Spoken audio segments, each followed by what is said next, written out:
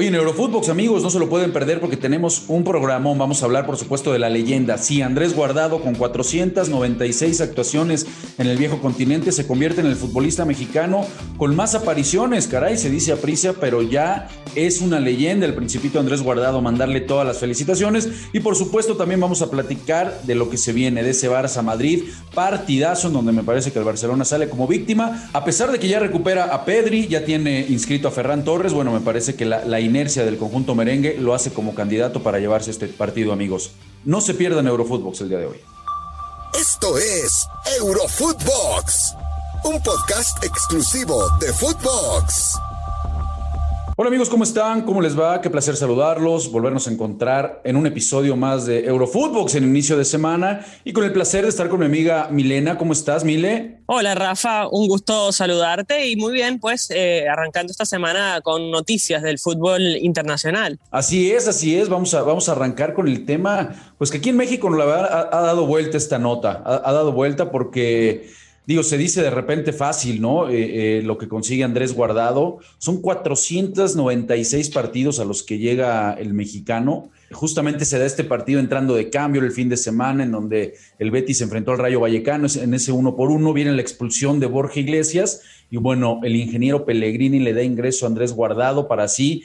pues superar ni más ni menos, y de repente Miles se dice fácil, ¿no? Pero superar a Hugo Sánchez, que bueno, Hugo Sánchez acá en México, pues está claro que junto con el tocayo, junto con Rafa Márquez, Álvarez, pues comen en una mesa aparte por lo que han conseguido en Europa, son los dos mayores referentes, pero me parece que si tendríamos que hablar de un tercero o hablar quién se pone ahí pues a pisarles prácticamente los talones es Andrés Guardado, que posiblemente lo que le hizo falta estar en un equipo de mayor envergadura, pero digo, en un país en el que Mile no estamos acostumbrados, ¿no? A ser exportadores y a ver triunfar a futbolistas mexicanos en Europa, pues la verdad que darle mucho reconocimiento a Andrés Guardado. ¿Cómo has visto la carrera de Andrés? ¿Qué te parece este logro? Se dice fácil llegar a 496 partidos y ayer estábamos haciendo contacto ahí con su representante y nos dice que prácticamente está en negociaciones con el Betis porque la idea tanto del equipo como de Andrés es quedarse un año más. Entonces, bueno, pues va prácticamente a hacer una carrera histórica y a romper récords, ¿no? Totalmente, es un jugador que además es muy buena persona.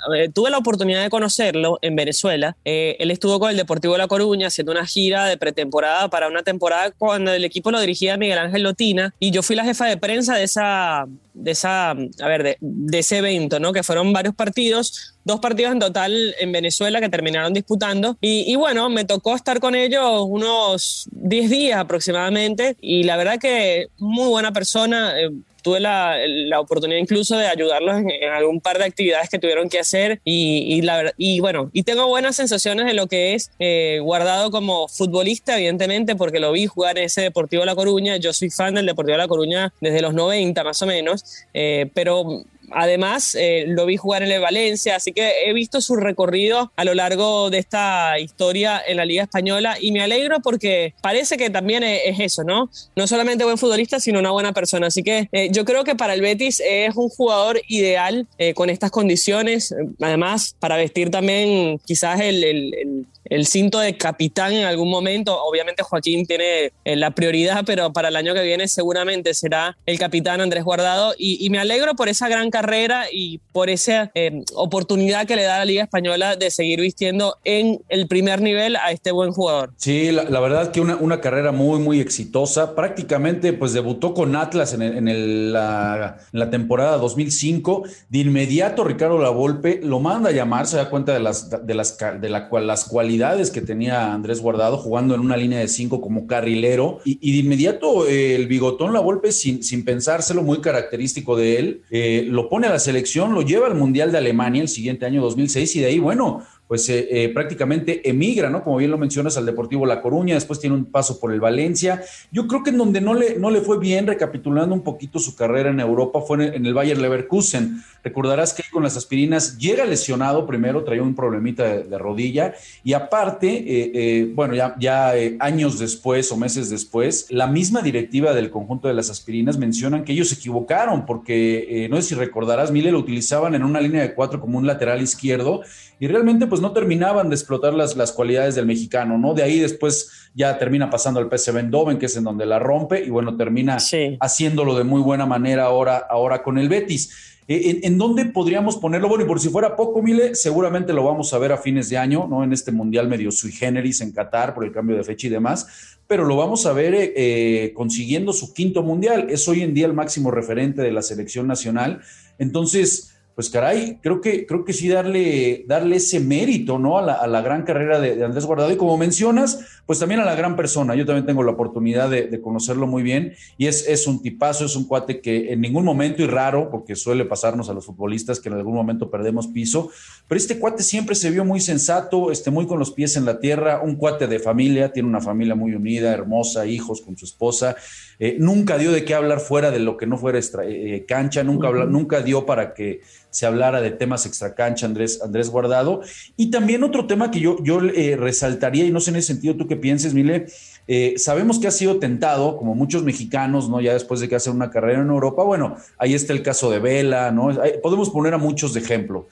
Ha sido tentado para regresar a la MLS con cañonazos de billetes desde hace varios años. Y el cuate lo ves que está dedicado realmente a hacer historia, quiere seguir amarrado a competir en el máximo nivel, a pesar de que ya tiene 35 años, y eso te habla pues también de la mentalidad, ¿no? De por qué Andrés Guardado pues termina siendo, yo lo tendría que poner en un top 5 de lo que ha dado el fútbol mexicano. Y mira que ha dado, buenos futbolistas, pero con esa mentalidad que sigo resaltando, creo que Andrés pues a todo pulso se lo gana, ¿no? Sí, sin duda. Mira, a ver, Chicharito Hernández quizás es uno de los nombres más comerciales que hay en la actualidad del fútbol mexicano, pero yo creo que Andrés Guardado lo supera en creces por la trayectoria que ha tenido. A ver, no jugó en el Real Madrid, por ejemplo, equipo donde sí jugó el Chicharo, pero es un jugador que se ha mantenido en la élite, y yo siempre digo, no es tan difícil llegar, sino mantenerse.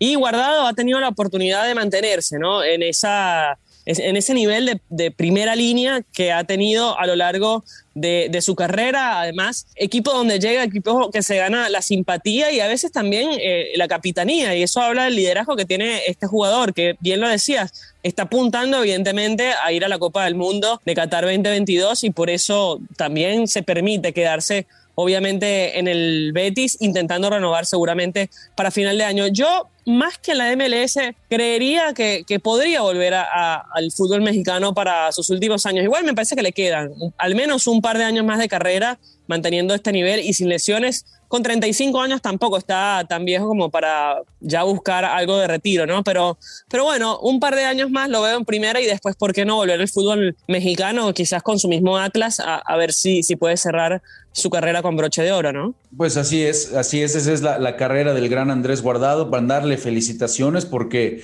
sí, sin mencionarlo como en alguna vez, ahora que tocabas el tema del Chícharo, que él mismo se mencionó que ya era una leyenda, Andrés Guardado, sin mencionarlo, sin tener que ni siquiera emitir comentarios de esa naturaleza, pues sí lo podemos ya empezar a llamar por una leyenda, porque con los números pues lo está ratificando el querido Principito, como le decimos acá en México, los compas. Entonces, pues nada más que felicitarlo, mi querida Mile. Y bueno, en cuanto al Barcelona, pues ya se recupera su Golden Boy, ¿no? Ya está prácticamente recuperado Pedri, tanto del COVID, porque hay que recordar que estaba, con este mendigo bicho, caray, que no está perdonando y que anda suelto, tanto de la lesión, ¿no? Y entonces, bueno, parece que ya está de regreso, al menos entra ya en los entrenamientos, recordando, Mile, que tienen una semana brava el conjunto del Barcelona, ni más ni menos se viene el clásico, y bueno, qué mejor noticia, ¿no? Que tienen a Pedri y que tienen ya también, por si fuera poco, a Ferran Torres, que ya también dio negativo por el tema del bicho. ¿Cómo ves este partido que se nos viene? Bueno, muy interesante que se va incorporando ya la plantilla completa,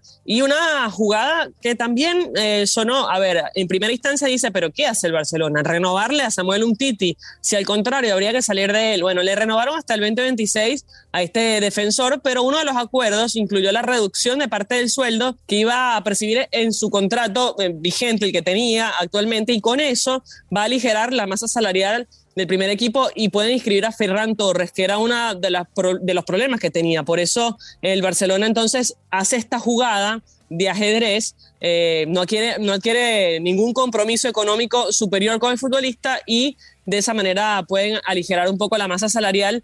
Y bueno, un Titi que estaba desde junio de 2018, desde 2018 arrastra un problema en su rodilla y no ha visto mucha actividad. Bueno, finalmente se le renueva este contrato inexplicablemente para muchos, pero bueno, tiene esta explicación de jugada para poder bajar la masa salarial. De hecho, se está bajando un 10% su salario. Y yo creo que lo de Pedri es buena noticia, y esta jugada permite que entre Ferran Torres a la convocatoria entonces para poder disputar los partidos de ahora en adelante. Entonces es mucho más interesante el panorama para este Barcelona, que está, a pesar del empate del fin de semana, creo que es importante de cara a lo que viene en la competición para tratar de meterse en Champions. Totalmente de acuerdo. Increíble cómo no aprovecha el Barça el fin de semana, ¿no? Y cómo viene la expulsión de Gavi y el equipo prácticamente se desdibuja.